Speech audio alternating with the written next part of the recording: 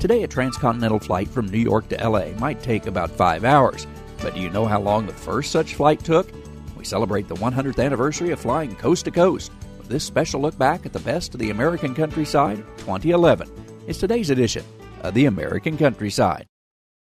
Orville and Wilbur Wright may have begun flying in 1903, but it took years to make it a practical machine. Certainly in 1911, there had been very few flights that went very far. Dorothy Cochran is a curator at the National Air and Space Museum. She is speaking of pilot Cal Rogers and his quest to claim a $50,000 prize from William Randolph Hearst for the first transcontinental flight under 30 days in length. He would take off. He had a map, and of course, in those days, people followed the railroad tracks to get where they wanted to go. And you would follow the railroad track, or you'd follow a river, and then if your engine started to give out, you looked for the nearest field and you landed. Rogers began his journey on September 17, 1911. He was sponsored by Armour's new drink, Vin Fizz. The logo adorned the rudder and underwing areas of the plane.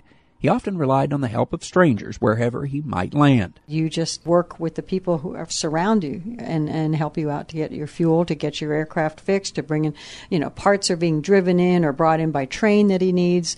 He's got to wait. It takes months. His landings were sometimes crashes. There were at least 16.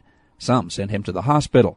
On November 5th, he landed in Pasadena, California, 49 days after he began the journey. He takes a long, long trek across the United States, and in the end, when he finally gets to California, he's replaced about 90% of the aircraft.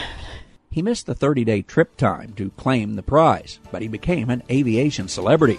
However, he died in a plane crash 5 months after achieving the nation's first transcontinental flight. Traveling the countryside in Washington, D.C., I'm Andrew McCrae.